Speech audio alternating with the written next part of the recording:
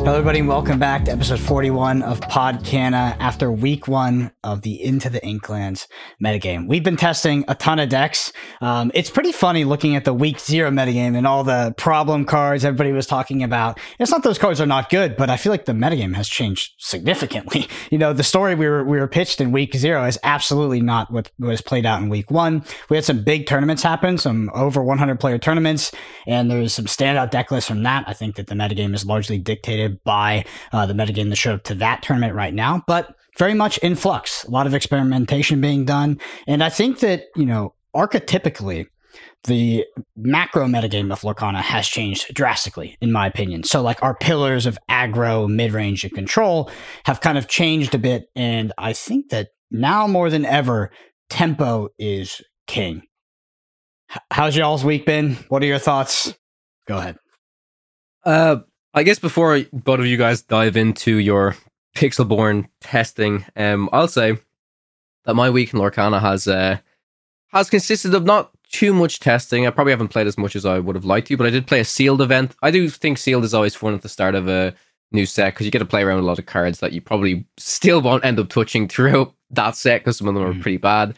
And I'm going to say, unfortunately, from sealed, there were like no real standout cards that weren't just good cards already, right? I think one that I already knew was good was I got Kita. I put Kita down and Kita alone won me the game because opponent just couldn't answer anything at all.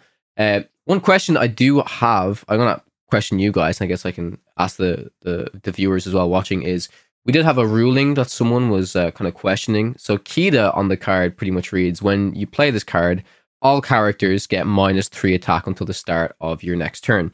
So this should be, in my opinion, all characters on the board currently. So if your opponent plays a card during their turn and it's a rush card, and it let's say it's the rush stitch that has 3/1, right? Does that have the 3 attack or does that have the 0 attack? There's also been real clarifications about the same thing with like Challenger, right? If something has 0 attack but it has Challenger +3, does it get it? So you'll always have a few different kind of rulings like that, especially at the start of a new set. So like I said, my understanding was it's pretty much any characters on the board at that time. Okay. So it's a static. It's a static effect. It's not like a trigger. Because I mean, I always think about things in the context of like Magic the Gathering, how the stack works. But in that sense, it would come down, it would trigger, and it would affect everything on board. But if it is just a static effect, I mean, it's going to affect the entire turn cycle at that. You just mentioned multiple things, by the way. I was like, I thought that Lorcana, you know, I've always thought that Lorcana's rules are pretty simple and there weren't too many finicky interactions. But both the things you just mentioned, I have no idea. Yeah. I'm pretty sure it is just a trigger, so cards that come into play after that do still have attack. I would think so, yeah. But the one thing I'm not quite sure about is like the thing you mentioned, if something that basically if something has -3 attack and then it's like below 0, if it now maybe let's say I play Crab Merlin and I give it Challenger +3, does it actually have 3 attack or does it have +3 from the like negative attack? I do think, again, we'll probably get clarified. The reason I'm saying the viewers will probably tell us is because I think one of the devs did answer this. I just can't remember what the answer was. But from my understanding of what I think they said was pretty much once a Challenger effect comes into play and Kita is there as well, whatever, even though it would be 0 attack on the card, like you can't have minus attack, it would take into consideration what that minus value would be if it could have minus attack. So say if it's -3 attack and then Challenger +3, then it's just 0 attack, right? So I don't know, it's interesting. Yeah. You guys, please let us know your thoughts. I would have thought it worked the other way. Just a funny story before we pass over to Moyen. You did sealed on your Twitch channel and you were streaming it. Yep. I was watching. What watching. did you think, Brendan? It was great. It was great. But I recommended we do a little bit of gambling. You know, get to gamble. Does Raven or Kawa win? And so in the chat, I did a bit of a psyop and I said, I'm putting the house on Raven. And then I immediately bet everything on Kawa. So all the odds went to Raven's side and then I won big, bro. I won big. And then I think the game after, you were the only person that put it on me against Kim and you won as well. Yeah, I'm loaded in that chat. Yeah, Brendan has infinite channel points on my Twitch channel. Yeah. Moyen, what about you? I played a lot of Pixelborn, as you probably could have guessed. Played a lot of different decks, got to GM again. I think I'm like 50 points in. don't really have the motivation to grind all that much further, because right now it's like the more you play, the more you get rewarded once you get to Grandmaster, and you can never lose points. So I'm not the biggest fan of that system, but I will still play a lot more Pixelborn, so I will like accidentally climb, I guess. Mm-hmm. Yeah, why don't you expand on that? Because I know it's something you mentioned in the group chat. Like, what would you do to change the Pixelborn Grandmaster system? Because from what I understand, this was instituted as a way to like give people more room to experiment with decks at high elo or high rank. But for you found, from what I understand, that it takes the sort of incentivization to actually perform and do well, because it incentivizes playing a large amount of games and playing them as fast as possible, rather than having a higher win rate. So the way the system works right now is if you win 3 out of 4 games, you get 10 points, but you can never lose anything. You just need to win 3 out of 4 as often as possible. So that just incentivizes you to do a couple things that are not very fun, which are, for example, let's say you win a game, then you lose game 2. Maybe it's better to concede game 3 just so you start over again in your new 4-game series, which is not fun at all. And then you're like that opponent gets a free win for no reason. And then I also don't like that there's nothing to lose. I get the thought of that it gives you room to experiment, but like that room existed before. It just came at the sacrifice of rank, which I think is a fair thing. Like that's what the ranking system is for. So now the way it works right now, it gives us the room to experiment, but at the cost of never knowing who's actually good at the game. It just tells us who's like decent at the game and is playing a lot. And who's playing the most, sure. Yeah. One other thing I want to mention with Pixelborn as well, if people aren't aware, they instituted like some sort of like best of 3 option for ranked. So basically you queue up, you play a best of 1. You either go first or second, and you can request your opponent to play a best of 3 series. So there is a flaw with this, because you can request and you can play game 2, and then you can deny game 3 for no downside. So currently, you can absolutely scam your opponent, because you go game 1, you're on the draw, you're going second. So you request, hey, let's play a set of 3. You go first. Going first is very powerful in Lorcana. You win. They're like, okay, well, it's my turn. Your opponent's like, okay, at least I get to go first in another game.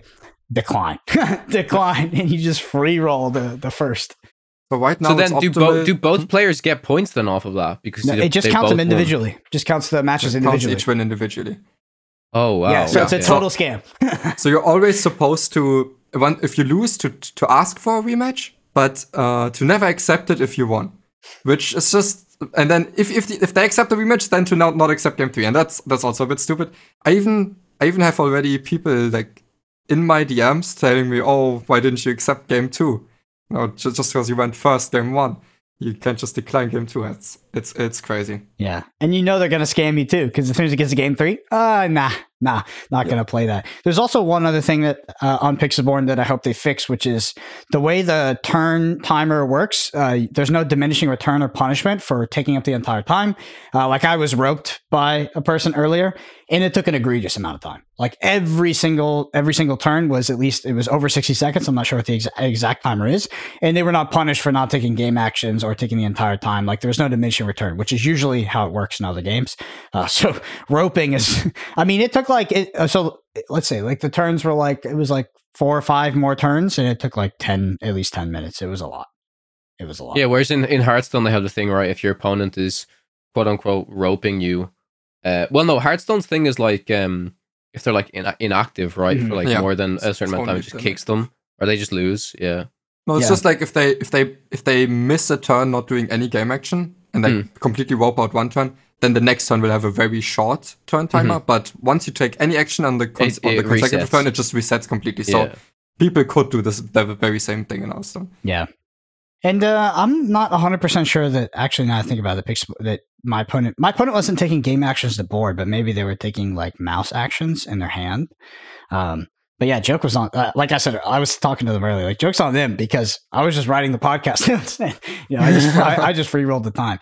And yeah, to deserve what I did to deserve that punishment is I cast Be Prepared on turn 7 and they lost. So that was enough. One other order of business.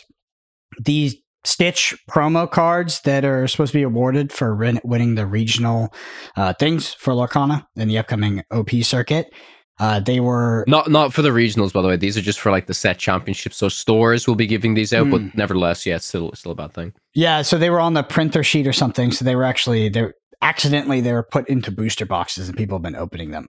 I know there was a lot of speculations like, is this fake? Is this not fake? But apparently it's like confirmed to be real now. And yeah, that's not great. That's not great. That massively devalues these promos, and I hope that they change their strategy and how they plan to compensate those events due to the promo showing up in booster boxes. I don't know if they will, honestly. I mean, they should, but if they'll be like, oh, it was only a small error, but like it really, really diminishes the value, like for sure. Yeah. So, yeah, it is a small error, and if they don't do it, we would survive, but it's definitely a huge bummer. And also logistically, like getting a new promo card might be logistically impossible just for how the printers work. So it is what it is, but yeah, that did happen, and that's not fantastic. One other thing I want to talk about here, there was the tournament I talked about, the 100-player tournament. So looking at deck lists, looks like they actually played out the tournament. I looked up multiple tournaments after this, by the way, on Mushi Report. They all split. They all split. So this is the only one it seems that they actually played out. The big takeaway here, and by the way, anything we mentioned in the podcast is in the description below. So deck list, links, check there. But the breakout deck, I think so far, of this set is Emerald Amethyst Tempo. It's very much a tempo deck. And it took first at this tournament and also was represented in the top 8 outside of that. But it seems to be, the week 0 talk was all about Jafar and this whole new world combo. For me, at least, this feels significantly more powerful, significantly more flexible, and significantly more resilient than that deck. And this seems to be the deck of set 3 for now. It's the current deck to beat him up, which doesn't mean the Jafar deck's bad. I think the Jafar deck also has potential.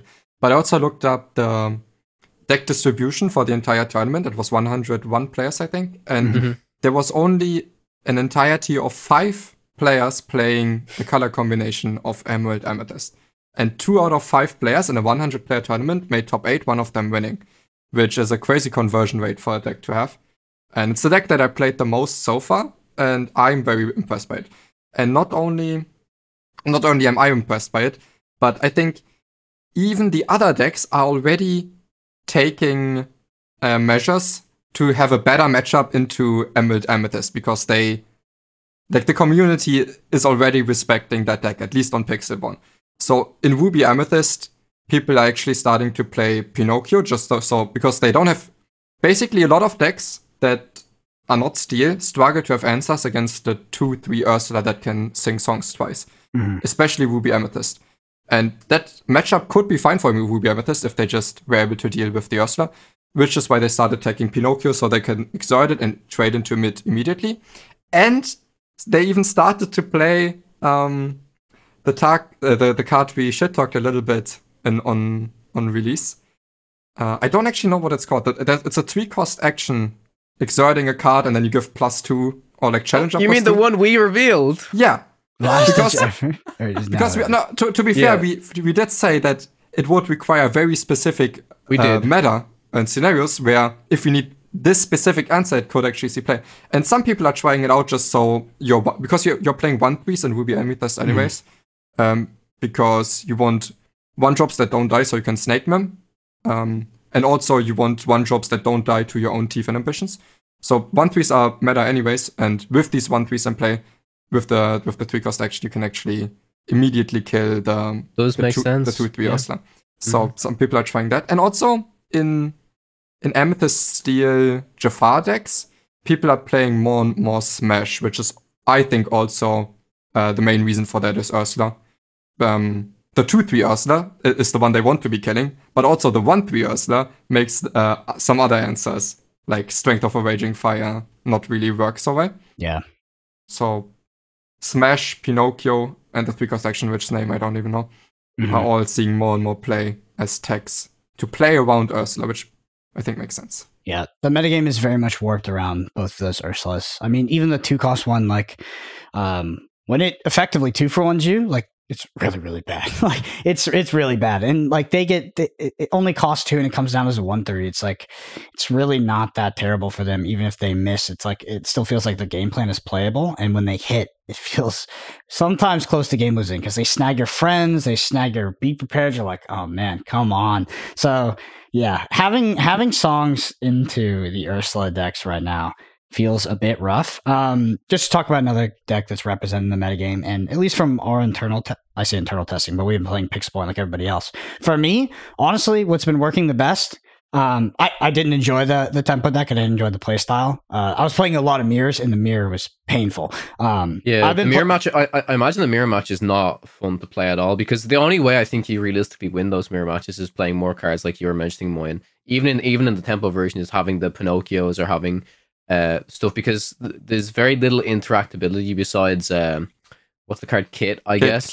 Kicker. Yeah, which is a killer card, by the way. It's really good. But yeah, I mean, as soon as you told me in the group chat that the mirror match is not fun, I hopped on Pixelborn and started playing and instantly wanted to quit because it was not fun at all. Going first, in my opinion, was very, very impactful in that mirror match. Honestly, we'll talk about it later, but in this metagame, I haven't found a card more powerful than just winning the die roll in this format. Like it is boosted my win rate by, I think, 30%. I think actually 30%. Like it's incredible, which is again why we talked about with the best of 3. Like you can just absolutely scam people because your win rate goes up drastically if you go first. I've been playing Ruby Amethyst, and the Ruby Amethyst has gone through this transitory period from set 1 to now set 3, where it's become less and less of a control deck and more of a tempo deck, and now it very much is just like only a tempo deck. It doesn't even feel like a control deck anymore. It just has this board wipe in the form of Be Prepared, but the rest of the deck is just trying to compete for boards, stem off some early threats, and then do a couple unfair things, whether it is Jim Hawkinsing out a location or inherently what Amethyst can do, which is just have card draw and extend later into the game, even though they don't have these top end threats that are massively impactful to the board, which is crazy because the current Ruby Amethyst list doesn't even sing Be Prepared. It doesn't, like, at least the list I've seen, the list I've been playing, they don't play a single 7-drop that can sing Be Prepared. They literally just hard cast it, which feels fine at this point. I was considering putting in top end Ursulas, but then I was looking at the list and I was like, what would I cut for this? Like, I don't feel like I can cut anything, because if I lose to anything as Ruby Amethyst, it's just during the first 5 turns of the game. And I need to be hard playing to the board in the first 5 turns of the game, because if I don't, and we'll talk about this more later too, I think with the current speed of both aggro decks and these like kind of mid-range decks, if you don't seriously compete to the board or have spot removal in the form of steal before turn 5 and you're on the draw, I think your opponent's at 15 plus lore. And it's almost an insurmountable thing to come back to. So, yeah, the Ruby Amethyst deck right now is very low curve. Also, I think locations make you value the early game more than we did before. Mm-hmm. Yeah, even more, and we valued it before, but even more than before, because when they're behind, they're almost unplayable, but they can actually be very potent cards if you're just a little bit ahead. Because your opponent can't really afford to trade into your location, and then you're already getting value out of it. Or even if they can, like, it's often so expensive for them if they're behind to then also kill your location that it takes them so many resources and exerts all their characters, and they're not questing, and it protects your other characters if everything they're doing is just trading into your location. Then you're just gaining a lot out of that still. Yeah, 100%. And I think that locations also lead into the equity you get going first, because dropping a location an entire sort of turn cycle before your opponent just seems insane. Like there is one card that kind of answers locations, at least in Ruby Amethyst. That is Maui. Like if your opponent does turn 5 Jim Hawkins and cheats out something like an RLS Legacy or the Queen's Castle, if you have a Maui and you've been playing the board, I think it's manageable. But if you don't have the Maui, it literally feels like you lose on the spot. Like it feels like you lose on the spot. I think the Ruby Amethyst is probably one of the best decks at dealing with locations, because they can play Maui, they can play the Rush Mim, Fox Mim, and they can play Crab, and all of those are just good cards on their own anyways. Steel also has a way to tech for it, which is the action that can get rid of an item or a location that I've seen pop up from time to time. Yeah, it's like Release the Titans or something like that. I can't remember the name of the card, but it's 3-cost inkable, banish an item or a location. Yeah. Mm-hmm. Yeah.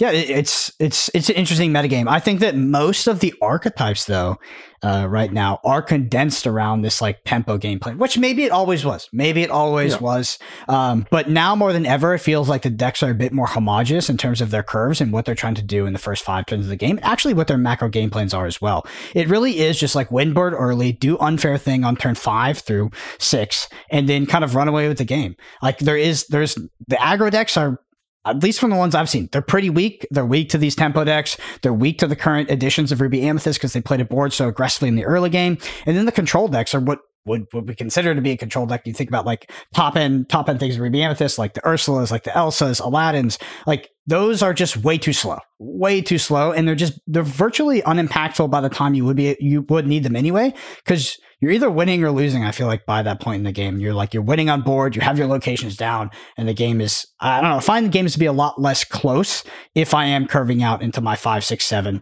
sort of clear board, and I've stemmed off like any sort of early game ultra aggression, and my opponent's not some critical maximum of lore. That's been my experience with this so far. Have you guys messed around with any of the Amber stuff with Pluto in particular? Because I do think that side of it is pretty good. Like again, I've been kind of adjusting my Mufasa list, and I have started to include some cards like Bare Necessities, Teeth and Ambitions, because I mean realistically you have to have some type of removal tools or some disruption tools. You can't just have this all character deck, and if you actually calculate the odds of how many times Mufasa pulls one of these bad cards, it's actually pretty low. But between the Ruby Amber version, and I've even seen some people try and revisit the Amber Emerald version, like, do you think that, obviously I'm not too sure if you guys have played against them much, but do you think that decks like this, since they are so character based, can compete with these tempo decks, or do you think that it ultimately just comes down to that these other tempo decks are running Amethyst, which means they can do crazy stuff, but they can also just draw cards, right? Yeah. There's a couple of really, really powerful cards in Amber that came out in the set, one being Pluto, the other being Piglet, both of which die to pretty much everything Steel does, and also die to the 4 copies of Teeth and Ambitions, which every single Ruby deck is playing at the moment. Like, I love those cards. I love Pluto. I was playing with Piglet in the beginning. Like, those cards are so powerful, but it feels like every deck in the metagame that's competing in that tier 1 slot is just stacking as much sort of 2 damage to 3 damage removal as possible. And if you're playing something as sort of context based as a Piglet, right, where you need these 2 other characters, your opponent has so much agency to disrupt that. And then they get to their turn 5. So I think a lot of the reason for the play patterns that are existing in this Lorcana meta right now is because the big answers to sort of threats on board exist at the 5 ink slot. You think like Grab Your Swords, Maui, and just like sort of these big AoE removals and these big impactful cards, they all kind of come out on turn 5. Yeah, so for me, I think Amber's like doing some alright stuff, but it's a little bit incapable of doing unfair stuff, which is, I think, what's holding it back currently. Which brings me to the question, so what do you think like are the winners in terms of colors for set 3, and what are the losers of that set 3? Yeah, I think anybody would be crazy to not say Steel. Like, I know that Steel it's not even in like what I think is like, it's competing in the tier 1 slot, but it's not like in this, what we just talked about, like Emerald and Amethyst deck. It's not in the Ruby Amethyst deck, but I think that Steel has the tools to deal with a lot of these threats that other decks don't. Steel got some great stuff in the form of like the Zeus, deal 4 damage, and Mr. Smee, like great 2-drop, solid card. Robin Hood is also great. In my opinion, you do 2 things in Lorcana right now, or your deck is not tier 1. You either play Steel or you play Mono Bin package. If you don't do that, I think you get steamrolled consistently. And I mean, if anybody disagrees with that, I'd love to hear. But it's because all the other inks, and even like, I mean, all the other colors, even things like Ruby, they're impactful turns. Like, they're sort of swing the tempo on you kind of turns. They all exist at 5 ink. But you have to be on the board, and you have to be disrupting your opponent before 5. And the only things that do that reliably are both Mono Bin package, because it's legitimately overpowered, and Steel. So I think your Amethyst or Steel right now. Ursula disrupts it. So for me, I think Emerald is probably the biggest winner. Because 1, it's incredibly powerful now, but also I think it was one of the weaker colors before. Yeah, Yeah, that's true. Amethyst and Steel also two winners for me. They both got great additions. So I think Amber is like still has this weakness of not really doing too many unfair things. And then Sapphire, right now I would call it a loser, but the thing is, it is. I still see a lot of room to explore Sapphire.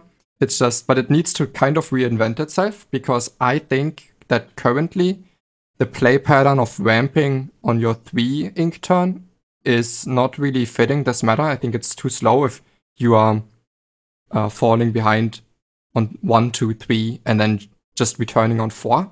But I think maybe there is some room for a Sapphire deck that just plays 1 jump ahead on 2 and then already tries to get back onto the board on their 3 ink turn where they have 4 ink instead. But right now, Sapphire and Amber would be the losers for me. Yeah. I think Amber got some great cards. I just don't know, like, how well they're going to fit into the meta, right? Like, because you think about some of the Amber cards we got, right? We got Chernobog, which can do some crazy things in the right deck.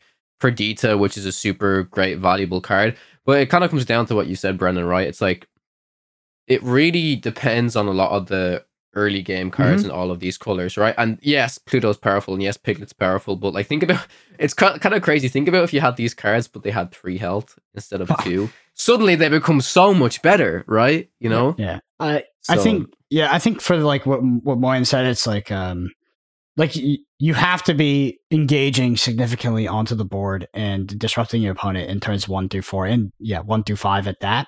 And Amber got some fantastic cards. I think Chernobog's amazing, but ultimately, like, those cards, you can put them in your decks and they'll probably win you games. But I think that over a larger sample size of games, like things like Chernobog, way too slow right now, just like way too slow. And then your early game threats are just dying to this inherent tech that every deck has, because every deck is trying to interact. Every deck's trying to disrupt 1 through 5. So they're all packing like max teeth and ambitions, max removal, max Motamim package. Like, everybody's competing for board 1 through 5, because in my opinion, right now, the game is decided in those first 4 to 5 turns drastically. For me, Amber is capable of doing one specific, very strong, overpowered curve. It's just, it doesn't do it often enough, which is when you go first and then you draw Pluto on 1. Okay, that's already good no matter what's the follow-up. But let's say you go first, you have Pluto on 1, and then you can use him on 2, play one of the 2/3 bodyguards, and a Stitch behind it. And assuming that the 2/3 bodyguards enough to protect your Pluto, you can on turn 3 then cheat out the Shift Stitch. Because Shift Stitch is, I think, one of the best win conditions Amber has at the moment. The only issue is that if it comes down later than this, that it's already susceptible to Zeus, and then a little bit later that also susceptible to Medusa. Yeah, it pretty much has to come down like on that specific turn, because if it's even 1 turn later, then I think that is the turn 4, right? That then opens up the Zeus card and stuff like that. Yeah. I started out this season by playing an aggro deck, an Amber Steel aggro deck, and some of my most of the stuff that I was doing just felt not consistent, not powerful enough, but there were some curves that were powerful, and they're consistent, I guess, if I have the cards, which is actually turn 1 Cinderella. I have a bunch of I have turn 1 Lilos in my deck. Like, I have things in Quest for 2, but the best thing was turn 1 Cinderella. Have something like a Let the Storm Rage On, or even the one that deals damage based off the number of Strength of a Raging Fire in hand. And then turn 2, I play a Piglet, so that Piglet's not doing much on turn 2. And then I also sing and kill whatever they play to board, so I stop their early disruption. And then I play a turn 3 Resist Bodyguard, something. I could play Hercules, I could play Prince Eric, and then turn 4 I play something like a Tiana. That was a curve that not a lot of decks could beat. But the problem is like, that's the best thing my deck can do. That's the best thing my deck can do. Like, there is no higher ceiling.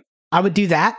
My opposing Ruby Amethyst opponent, even on the draw, even going second, would just keep a Teeth and Ambitions plus a 1-drop, and then my Strength of the Raging Fire couldn't kill the 1/3, and they would just Teeth and Ambitions my Piglet, and the whole entire game plan is just trash. Because it's not fast enough, because now it's slow enough that they deploy Maui on 5, they kill my bodyguard, can trade with my entire board, and we progress closer to 7 when they can just be prepared me. So it's like, I just needed them to not have specifically Teeth and Ambitions for that deck to seemingly function. And Steel was like, same thing, like there was like Fire the Cannon cannons running around. I'm just like, I mean, against Steel, if they do Cinderella, and then suddenly Cinderella sings "Let the Storm Rage On" or "Strength of Raging Fire," then you just fall behind. I mean, whenever you see Cinderella on turn 1, it was even the same last set when they were playing numbers. You're like, this is like the best start they can ever have. I mean, turn 1 Cinderella, I still think was better than turn 1 Queen a lot of the time, honestly, because the turn 1 Queen, you can do your shift thing, but you establish more bodies, so it gives you more options to either do the Strength of Raging Fire or to do the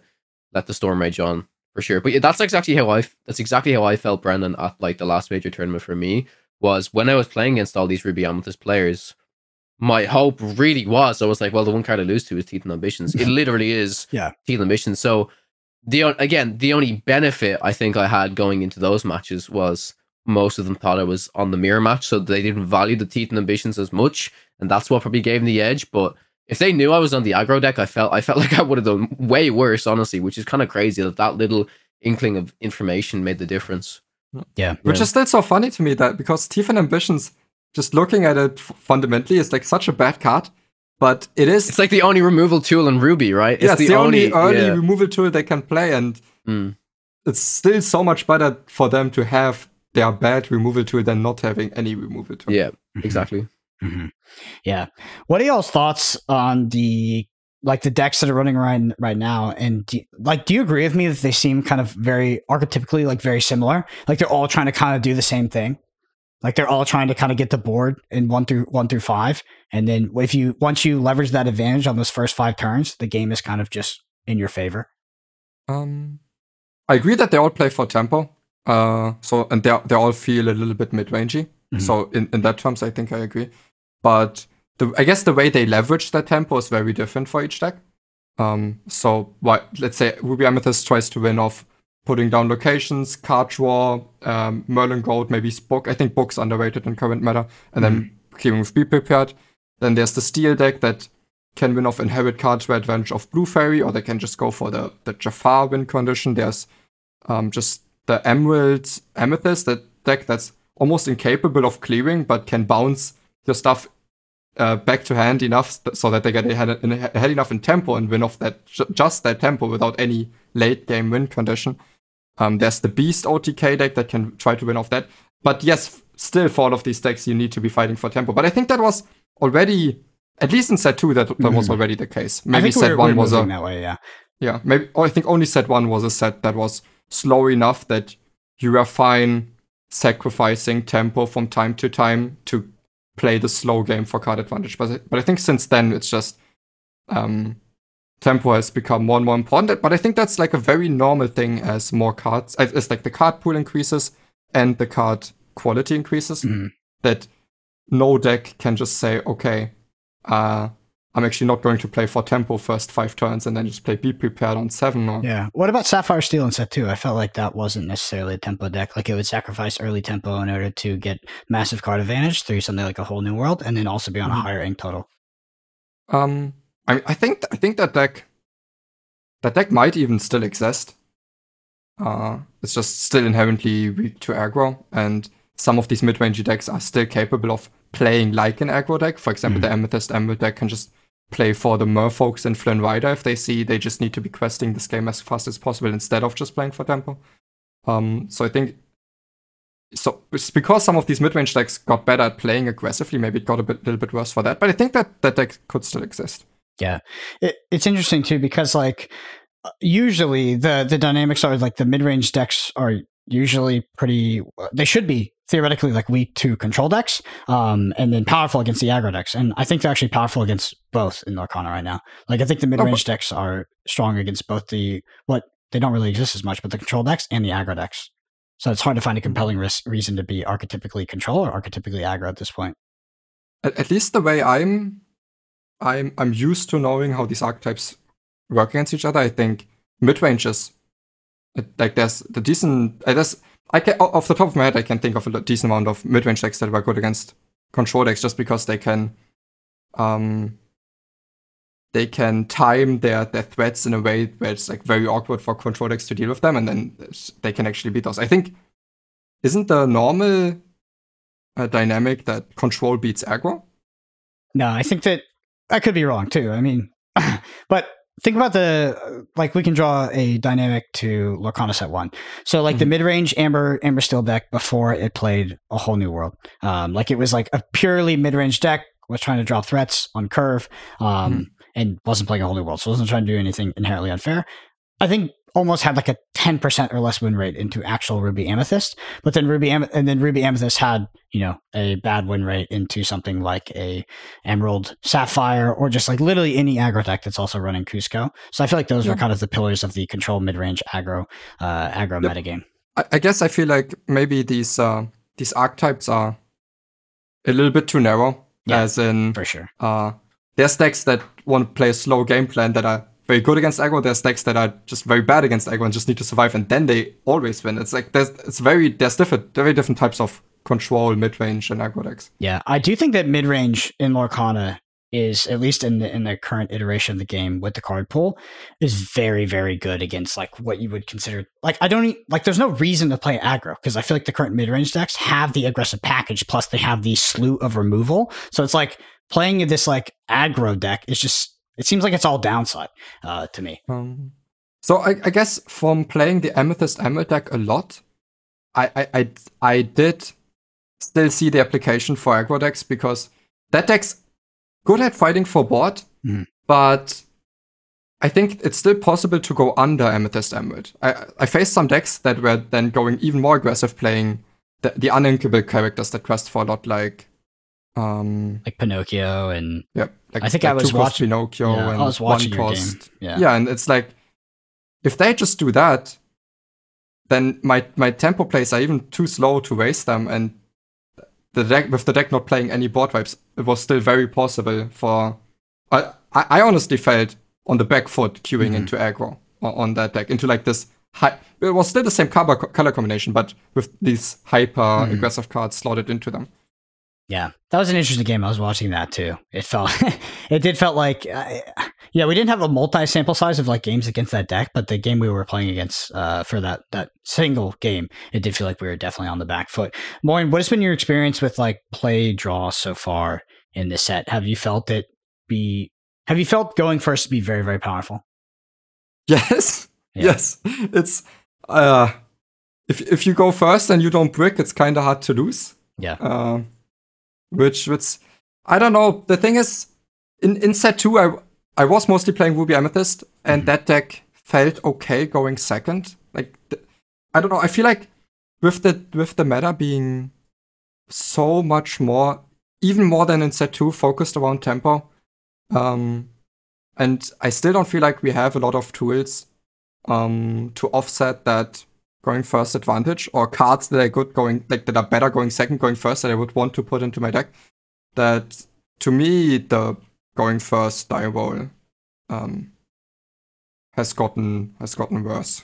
It's really interesting, because I was watching an interview with Ryan Miller, who I believe is the brand manager for Lorcana, was a game designer in the game. Like I'm pretty sure he designed like Bell, the Bell Legendary that lets you ink multiple things and stuff. And the guy who was interviewing him was like, "What's your thoughts on the play draw aspect?"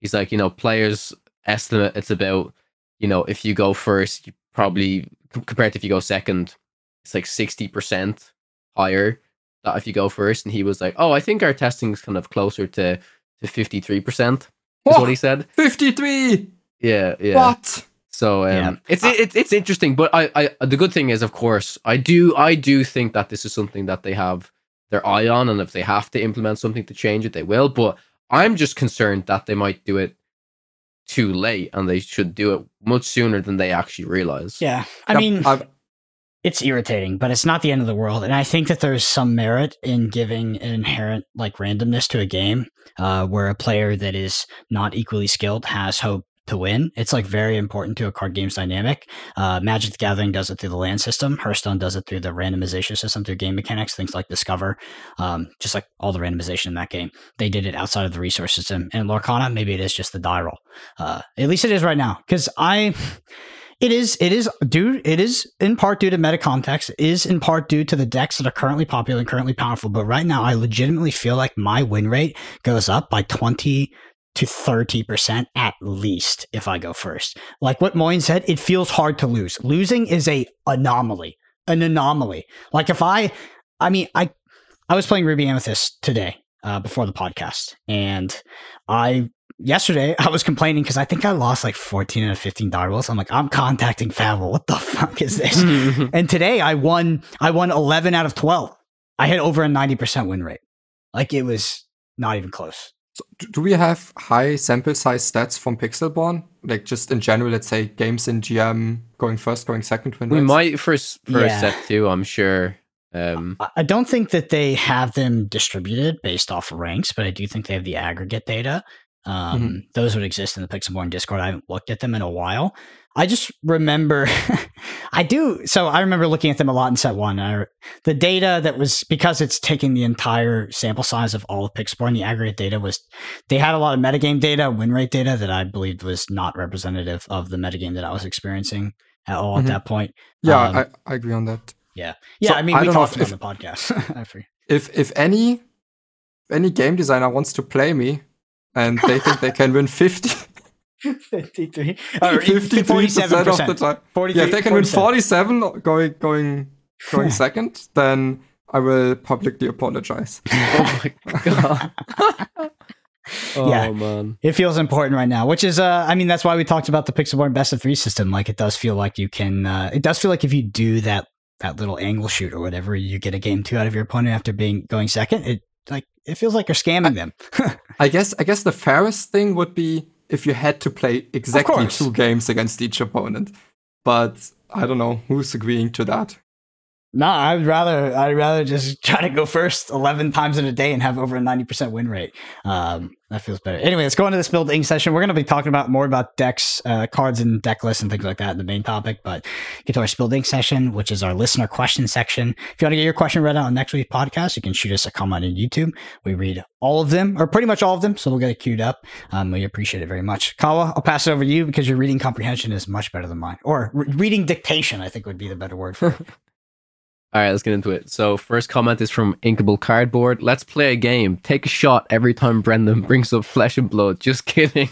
Play the starter tourney tonight and was having a blast with locations. Brings a whole new strategy to how you play. This is my first TCG and I love your videos to educate me.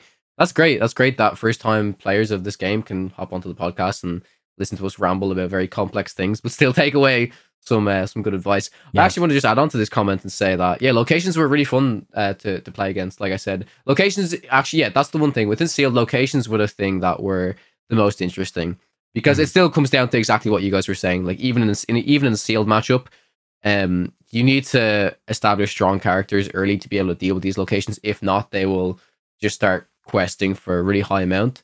One card I found was really cool, actually, was... it's only a really cool card when there's locations on the board. When there's no locations on the board, it's an absolute dog shit card. And that's Shenzi. Shenzi's the 4-cost 0/6 that when there's no locations, she's literally a 4-cost 0/6 that quests for 1. When there's locations, she's a 3/6. When she challenges, she draws a card. So cards like that make you want to play these types of locations, stuff like that. But ultimately, I thought the card was cool, but it relied way too heavily on... your opponent will just focus on locations so hard to make sure that card is pretty bad then. But I have 2 things I want to say. First off, I want to get y'all's opinion on locations. Do you think that locations do you think they're inherently win more? Because it does feel like locations are only impactful and that they're very impactful when you're already ahead on board. It feels like that's the best use case for them. And they might be not the best play to make when you are behind in a game or especially behind on board. So do you think they're inherently win more in that sense? I'll leave that question first. The second thing I'll see for later. Yeah, I'll agree. Yeah, for sure. Yeah, they probably are inherently win mods. They're better the less board your opponent has. They're better the more board you have. They're a great play to play around the board vibes and grab your sword and be prepared. If you just know that's coming already because you saw it on the board, you pluck down a location, suddenly they don't have anything to reset the board. There's some situations where they're actually good while somewhat behind. It's where you are trying to stall and putting down the location makes your opponent quest for so much less because they're instead using a lot of those characters to challenge into your location. and then it can actually stall into maybe your board wipe or maybe into your spellbook gold win condition. Sometimes that can happen, but I think most of the time there are a card that's like a card type that's much better when ahead. I 100% agree. Yeah, there's some very niche situations where if you are behind, it can nearly kind of protect. If you even have only 1 or 2 characters on the board, and kind of protect them because they'll then start prioritizing the location. But I would say overall, if you're playing it when you're ahead, it's just so much better than if you're playing it when behind. Because when you're playing it when you're behind, you're basically just playing an exerted character for your opponent to just swing into. So the more boards, the more characters they have on board, the easier it is for them to deal with it. Yeah. And then the second thing is, I think that for Lorcana Limited to be taken seriously, and I think that Limited is really important in the game. It's like a very accessible way to play a game. It sells a lot more packs. It's like a reason to open packs and not just buy singles. I do think that they need to work, like completely redesign the way the game functions in terms of like the color identities and building decks that are sort of limited in a sense. Because right now you can just toss every card into your deck, which leads to decks being extremely homogenous. And the only thing that matters is having a high value card or a better curve and actually curving out. And I think that some people might come from Magic, or they might come from something like Flesh and Blood that's limited by heroes, and they might think like, oh, it's unlimited, that's better. I have more options, I can put more cards in my deck. But those limitations are actually really important in creating identities for the decks and making the strategies diverse and fresh and different. And I think that right now, Lorcana, because it doesn't have that, for me, it can't really be taken seriously as a limited format. And I want it to be. I really do, because I think that limited is key to a card game success. But yeah, right now, this idea where you can put all these cards regardless of color, I know it feels like we can make more decisions in deck building. What's funny is I believe it's a complete fallacy. You feel like you can make more decisions in deck building because you can choose from all the different cards you have, but you actually make infinitely less decisions because you only pick the higher value cards. You only pick the cards that go on curve. I have to agree. As someone who's played a lot of Lorcana Limited, I really, really agree with that statement, because I'm not looking at these cards saying, oh, this is this, like, I can play this because I don't care about the color. I'm saying, no, I'm playing this because it is inherently just a really well-statted card, really good on curve. Like, it's weird. I guess it's obviously different how different people build their decks during Limited, but I start off by just saying, nope, because there's so many cards I don't want. Yeah, but rather than the ones I want to keep. Yeah, it's weird. Wouldn't that be even worse if you could only choose 2 colors and then like? Well, we're not saying 2. We're not saying 2, right? It could be. Yeah. It honestly depends on how many cards you get. So it could be 2 colors, but you just increase. Like, I don't know the pack collation in Lorcana, which is like how the packs are distributed, if they're evenly based off colors or what. I just don't know at this point because it's not relevant, because Limited is currently not a competitive format. But like, it just depends on like if your card pool is big enough that you can actually make a meaningful decision on picking 2 colors and still build a relatively like reasonable deck. Because if you're picking 2 colors because it's the only 2 colors that you have a serviceable number of cards to actually build a deck in, well, that is making no decisions. But I do think for gameplay and even for deck building, like, it is important to impose limitations so that decks, game plans, and strategies feel diverse and different. When you and your opponent are just looking for the highest value card on curve in your sealed pool, regardless of color, I think it makes it extremely homogenous and not actually very unfun. I feel like that's how limited formats are almost all the time. That's not unfun. I actually think that they're still fun, but I think most of the time, limited format is just pick the highest value cards, at least in the first picks, and then like kind of build around that, try to fit a curve, find a curve for your deck. But I think inherently you are just looking for high value cards in limited. So I think initially, but I mean, honestly, I don't think there's a game that does, at least a major TCG that does limited better than Magic the Gathering. And Magic the Gathering has its problems. Like, it has bombs and stuff, and that stuff is actually designed intentionally, again, to give that player hope. But in Magic the Gathering, you can often pick a card that is lower value than another card because you know that these are, like, I picked the second highest value card because I know that instead of picking the black card, I know white blue is a better archetype. I know it's a better archetype in this draft format, and I want to angle myself towards that archetype, because if I pick the much more powerful black card, I might end up in black red, which is the worst color combination in my opinion. So you're making a meaningful decision there, even though you're limited. And it's strategy based. It's based off of like the cards. Also, coming back to the question, I guess everyone's staying sober today. Bren hasn't mentioned. I did say one today. I did say one. Say once. He did. He said it. Yeah, almost sober. Almost sober. All right. Next question is from Mark Miller. Question for the week: with Inklands out in the wild, how many decks do you typically try and play test? When do you make the decision that a deck is worth more focus or not worth pursuing further? Great question. Moyen, do you want to take this one? It depends on what you're looking for into a deck. Maybe you're just playing for fun, looking for a fun deck to play next set. Maybe you're completely sweating trying to find the best deck, and then I guess if you're trying to find one of the best decks for the next set, then for me to explore a deck further, I need to feel that my deck is at least capable of doing something powerful somewhat consistently. And then I can see maybe how do I build the deck? Do I build it in a way that it can do other powerful things, and on the times it doesn't do my very powerful thing? Or do I try to focus on that powerful thing, and how do I build around that? How do I make this more likely to happen? How do I complement that? So I guess that's how I would approach it. Yeah, we can just count the decks here. We have decks in our notes here. 1, 2, 3, 4, 5. I'd say 4. Yeah. That's 5. Those are distinctive. Those are different color combinations. That doesn't mention that if I have a color combination in my Pixelborn, I probably have 5 to 10 versions of that deck list, which are just swapping out a card here and there. Mm-hmm. Yeah, so for me, if you think about current set, I think Ruby Amethyst has a lot of potential, deserves more exploration. I think Emerald Amethyst definitely has that potential. I think Jafar, people started experimenting with that very early because it was very easy to see, okay, that the whole Jafar Whole New World thing has the potential to be very powerful. But I tried 20 different decks, really different decks, and 16 of them are deleted because I already felt like it's not worth exploring them more because they are not going to be tier 1 or even tier 2. Yeah, that's fair. All right, next comment is from Behold the Storm. Does airfoil work with the legendary Ursula? Like when you sing a song with her, then sing it a second time from the discard pile, does that count as playing 2 actions for airfoil?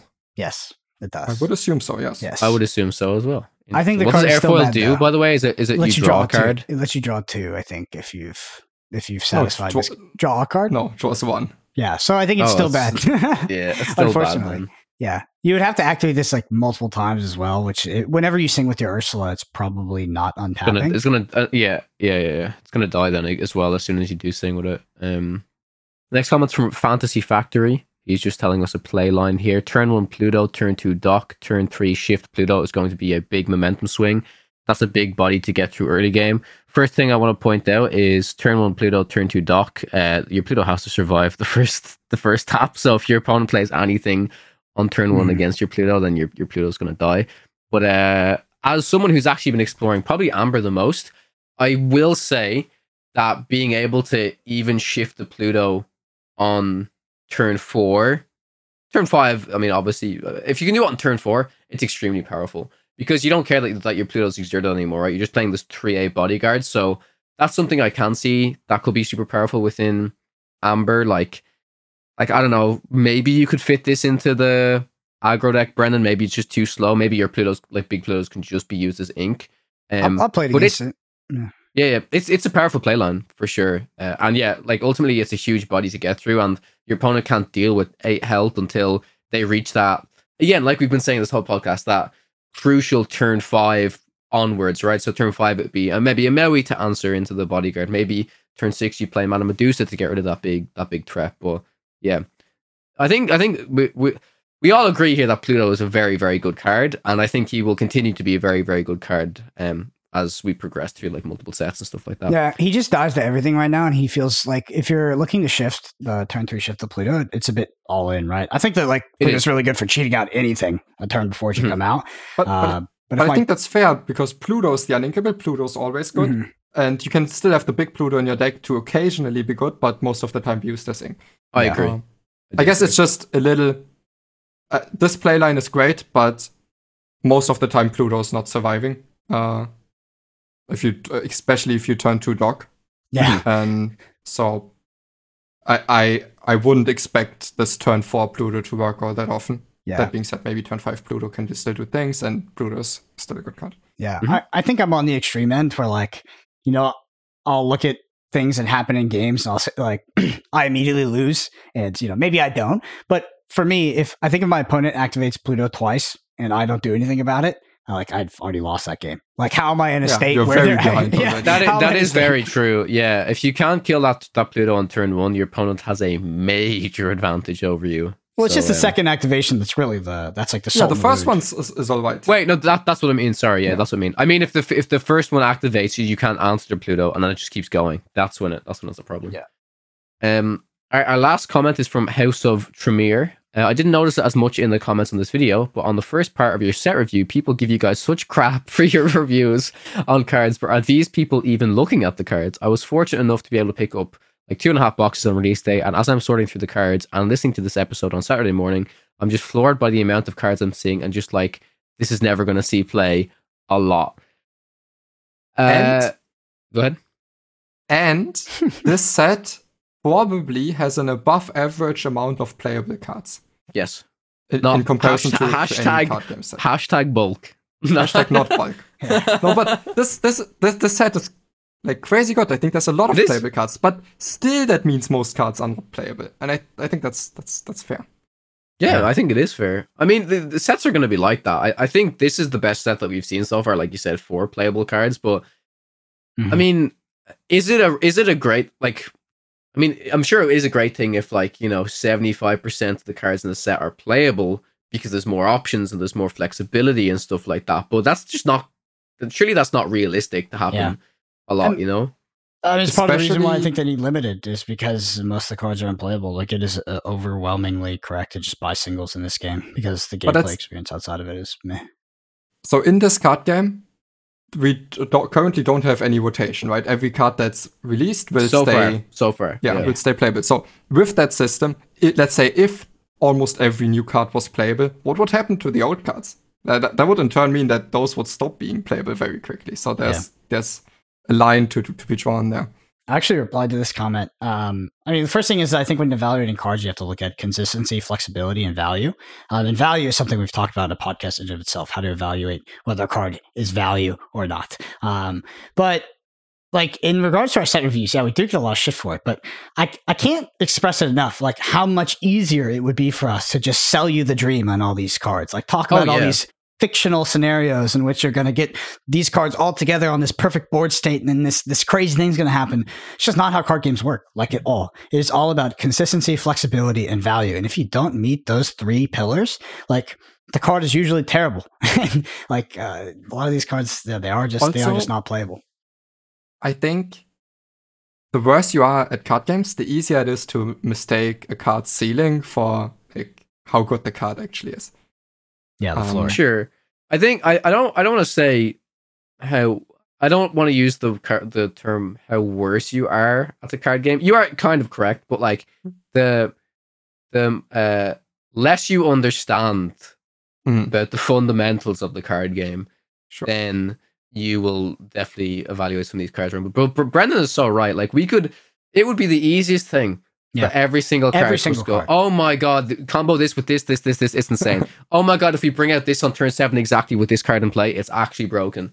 Yeah. Like, but we're just not going to do that because we want to give you guys the valuable information, Actually, Bibbidi Bobbidi Boo, pretty bad card set 2, unplayable. But hear me out. What if we go Ursula turn 4, the singer Ursula, and then it sticks onto turn 5, and then we play Lucifer, double Bibbidi Bobbidi Boo the Lucifer.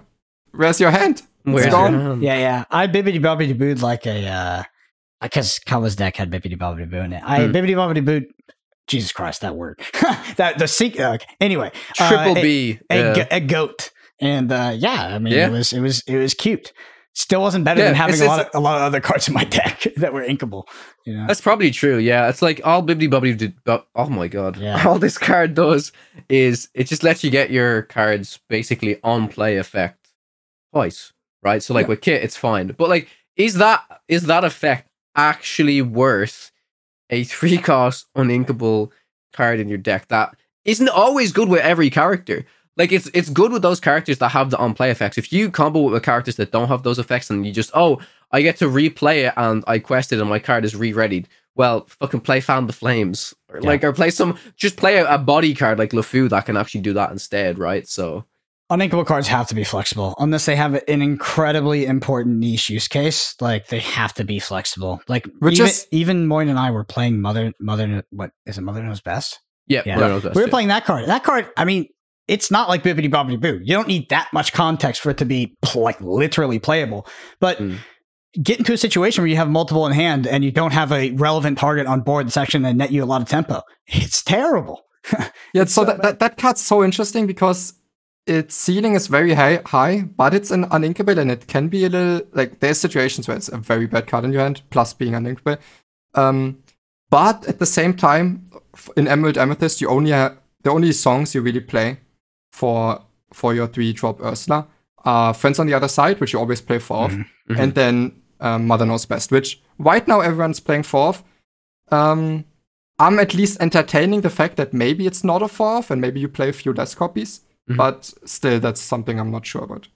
Yeah, it's a really good card that you want the combo with the Ursula, but it's like, is it worth actually playing forward to risk that it's just worse in your hand when it's not going to be good in the situation, right? So and like sometimes late game it can just be used to bounce your own gold back to hand, so it is somewhat flexible. But yes, oh my god, I'm just thinking. Imagine that card that we revealed was a song card instead. That card would be really good. That card would be so good. Yeah, I mean, being a song is way better than being an action, which is like the most obvious thing someone could say. But like, no, but right now it's the first set where it's not straight up better because of the 2-drop Ursula, and it's also smashes. Sure. Better than a song. That's an interesting context. Like, would I put theoretically strictly worse cards in my deck, strictly less flexible cards in my deck in order to dodge a 2-drop Ursula? It's like Ursula would have to be so prevalent in the metagame. I think it will be very prevalent. I think it will. People are already like, that's okay. Smash also always deals 3, and Strength of a Raging Fire can't always do that, which is also a reason why people are playing Smash over Strength of a Raging Fire in Steel Amethyst. But I think part of the reason is also that it's not a song. Yeah, it makes perfect sense. Yeah. All right. Well, let's have going into our main topic. Like, I have all these lists, and like I said, they'll be in the description. We talked about most of them, to be honest. So I just want to talk about. I think we did. Yeah. I want to talk about like macro, which we kind of talked about as well. But I just want to get hear from you guys in terms of like how you're enjoying this and how have you enjoyed like the discovery phase, how you're enjoying the decks, how you're enjoying the gameplay. One thing I had written down here, which I talked about already, but I just want to reiterate, is that I do think that like Ruby Amethyst, like, and I'm doing quotation marks, control, it does feel kind of dead right now. Like the Ruby Amethyst deck is a tempo deck. Like it's no longer control, and it's just tempo with draw and this top end board clear. And that's good enough. That's really what you need to compete in this metagame. But current set 3 Ruby Amethyst feels way different than the others for me. And arguably that archetype has always been very tempo based. Like that's the whole thesis of the additions of Evasis was a tempo game plan, and a dynamic game plan. But right now, we talked about it. The 1 through 5 commit the board. And then Ruby Amethyst just has that inherent card draw and the board clear. How y'all liking the gameplay, the discovery phase, etc. of set 3? It's been fun. I have played a few types of decks that I previously didn't play in set 2, but coming back to what we said, it does ultimately seem like things have changed in terms of new cards coming into the meta and stuff, but the whole idea of the tempo stuff is here to stay, it seems, right now. Like if you compare this to the start of set 2, when we had the Ruby Sapphire list, right, pop up, and it was like a really kind of cool, new, refreshing look on control. I don't know if we can see a control list like that come up at the moment with all of these tempo decks running around, because of the flexibility of how they can kind of switch on the gas and go pretty fast and just keep putting on threats. The one thing I do want to point out, and it's one thing just in particular for the list, for the Ruby Amethyst list, and then also for the Emerald Amethyst list, a card that I've, like, for some reason my mind was like, I don't think this card's like that good as a fine card, but I don't know why everyone's including in this card in their lists, is actually the Merlin Crab. But Moyne talked about it earlier. Merlin Crab is a key card to deal with these locations, because without cards like Maui, without these rush cards, it's going to be very difficult to deal with them. So Merlin Crab previously was looked at as a card that could be, you could put it onto your 1-drops or any of your evasive cards to kill off any evasive threats and stuff like that. Whereas now it just makes your cards basically kill locations easier. And I think that's very relevant with some of the biggest locations in the game, those 4-drop locations having 7 to 8 health, which a Maui alone cannot deal with, right? Yeah. I think Crab's just like this card that's never really bad because at least it's a 3-cost 3/3 that's able to sing 3-cost songs, and then on top of that, sometimes it can facilitate trades or help kill off locations. And it's also played in either Ruby Amethyst that plays lots of 1-drop 1/3s, or in Emerald Amethyst that's often playing the 1/3 Ursula on 2. And that card is almost useless for trading unless the Crab comes down on 3, and even the threat of that's very, very powerful. Yeah, me personally, I think I speak for a lot of card gamers when I say this is the most fun phase of any card game, is when there's new content and there's new cards to explore. And I think this set had more playable cards introduced than set 2 did. So I think that this phase of exploration will last longer than in set 2, and I'm looking forward to that. There's still lots of things that I want to try out. And even the stuff that I tried out will still obviously evolve further. It can't be figured out this quickly. So I guess the new mechanic for the set are the locations, and I think they're the most fun puzzle to figure out at first. But I'm a little bit worried that I might in the end not like the mechanic of locations too much because they might inherently be snowball. Very good when ahead and quite bad when behind. Yep. That being said, I think just to give a shout out to probably the weakest color right now in Sapphire, I think maybe the best Sapphire card might be its location. It has 9 willpower. Oh yeah, the mana. Yeah, because wasn't it the set before where we had the Amber character, which was a 1/9, but cost Eudora. 5, questing for 2. Yep. And that one attack didn't matter as much, but coming down on 4 and being resistant to some removal, I think, and being able to cheat out with Jimmy, I think MacDuck's mana is an incredible card. Yeah, definitely has potential for sure. I mean, me personally, I do really want to try out some more resist things because I think the resist package, like just looking at the steel cards overall, steel has really, really good resist stuff. I know, Brendan, you tried it a lot already in like the aggro list, but the aggro list doesn't.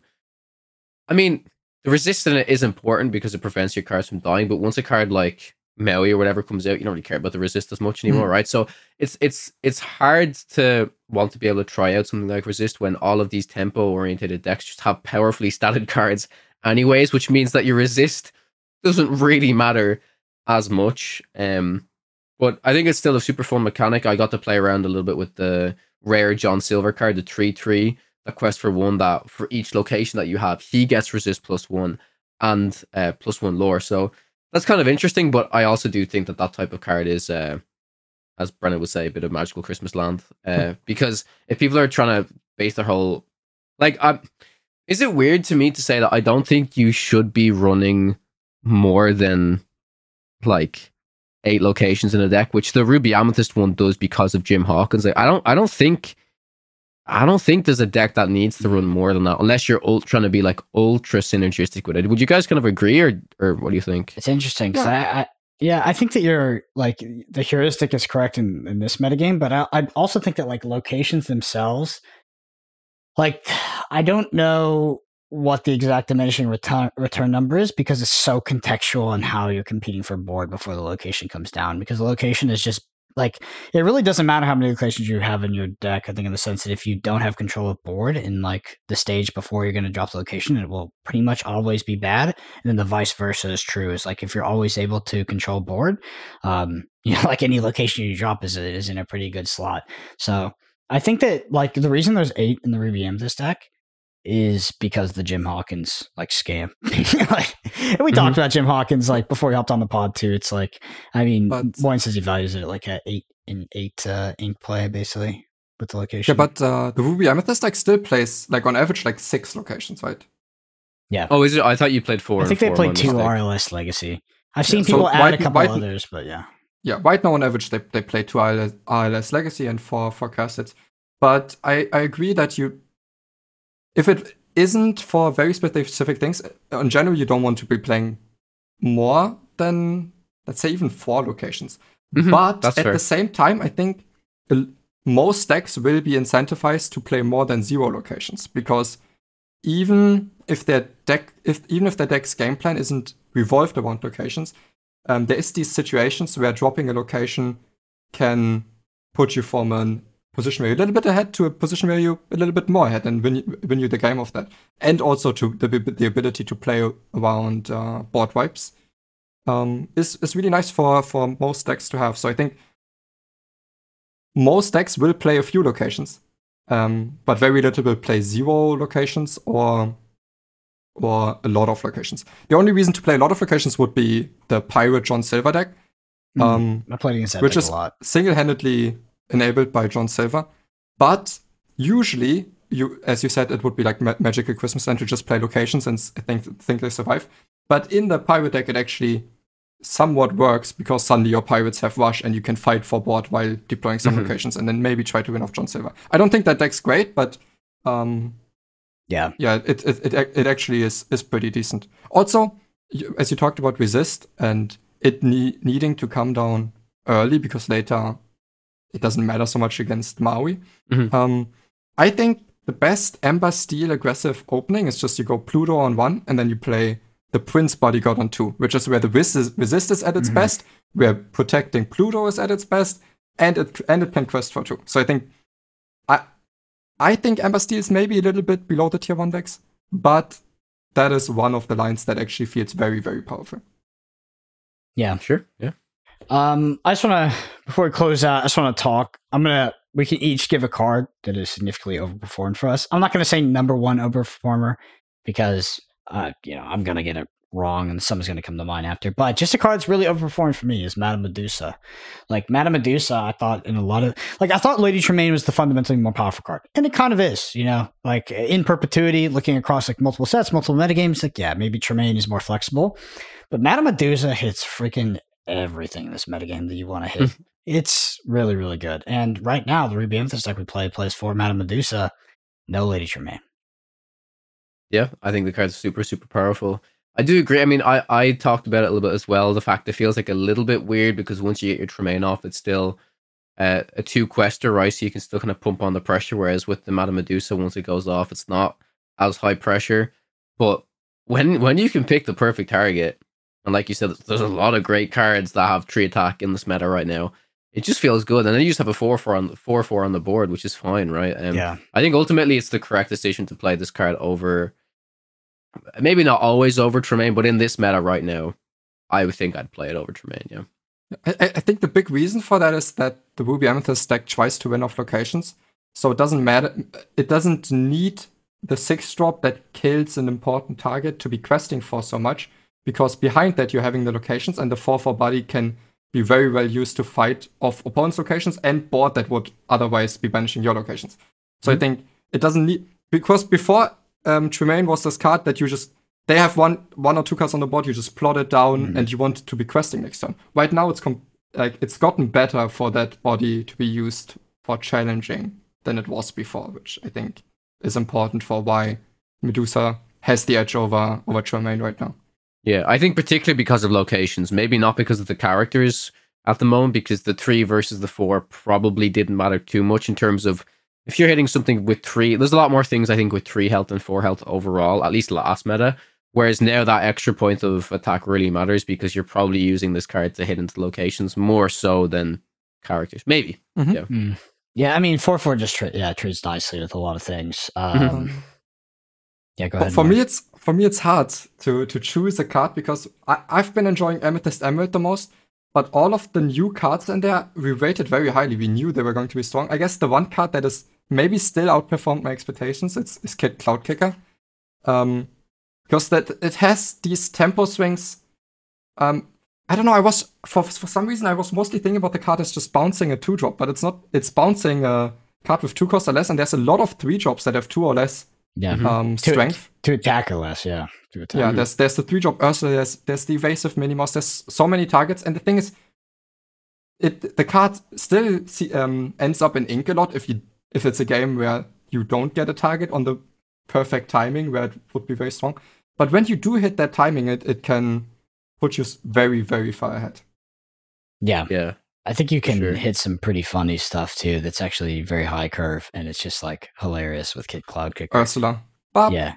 backhand. Ursula. think I think it's one of the reasons why Ursula might not be great right now. I think it's I played Kita, the -3 one time, and I remember I forgot what target it was, but I hit something particularly hilarious with Madame Medusa after it had been reduced.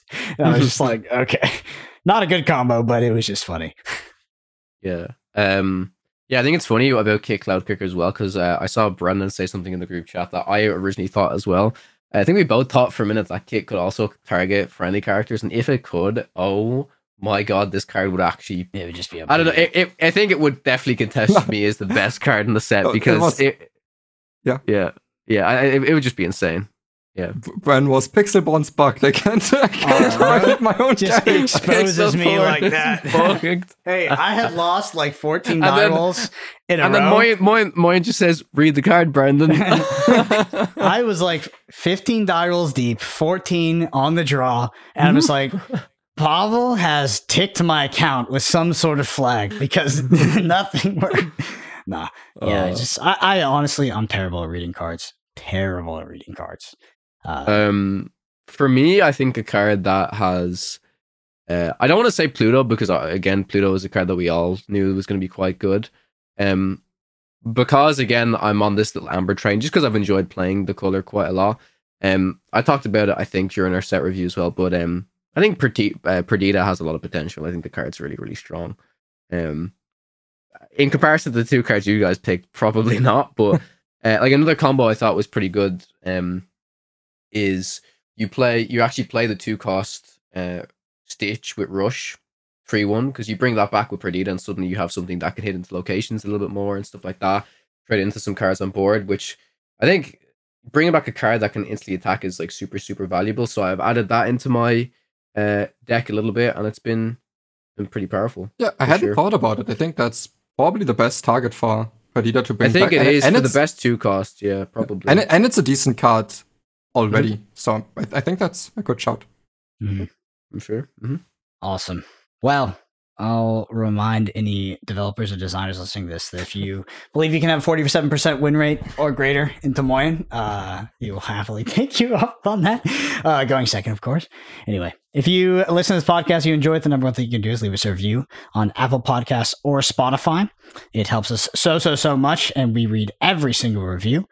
There's a video version of this at youtube.com/@PodcanaPodcast. Hit the subscribe while you're there. Twitters are Moyen_HS, Kavatech_CG, and Brendan APG. Thank you all so much for listening. We'll see you next week.